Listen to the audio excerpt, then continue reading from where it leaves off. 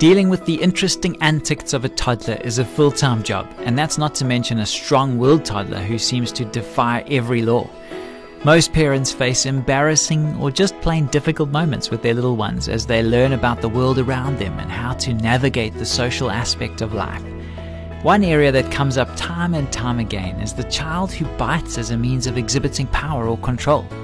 No parent enjoys facing the unfortunate event of their child biting another unsuspecting buddy, but this is inevitable if the behavior is not dealt with swiftly. We'll speak about methods parents can adopt to prevent biting behavior in their child on the next Family Matters, and we do hope that you'll stick with us.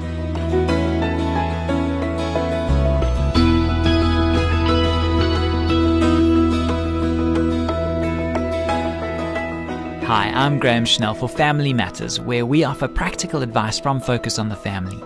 We recently received a question from a mom who's experiencing difficulty with her toddler's biting habit. She asks, "What do you do about a kid who attacks other people with his teeth? Our strong-willed toddler has been displaying this negative behavior with increasing frequency over the past couple of months. How do we put a stop to it?" When dealing with toddlers, the best way to eliminate any kind of negative behavior, including biting, is to administer swift consequences. One consequence that can be very effective with kids at this age is an immediate timeout.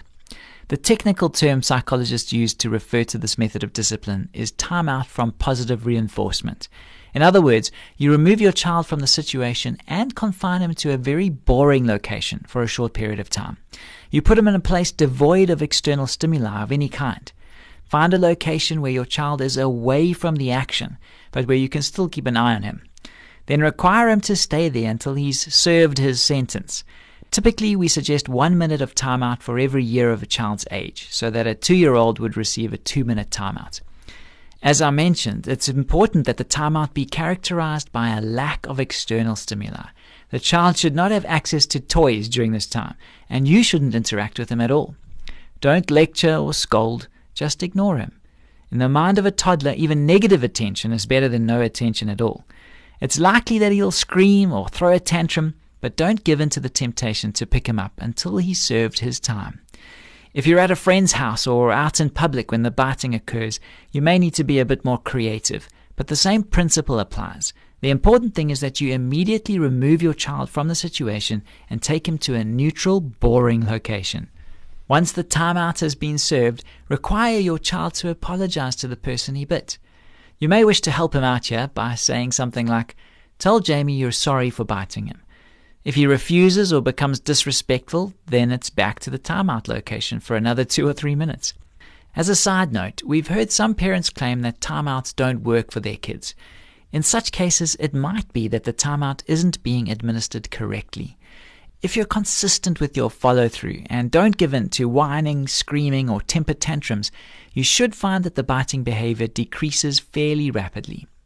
If this doesn't happen, there is a remote possibility that your child may be suffering from a more serious developmental problem.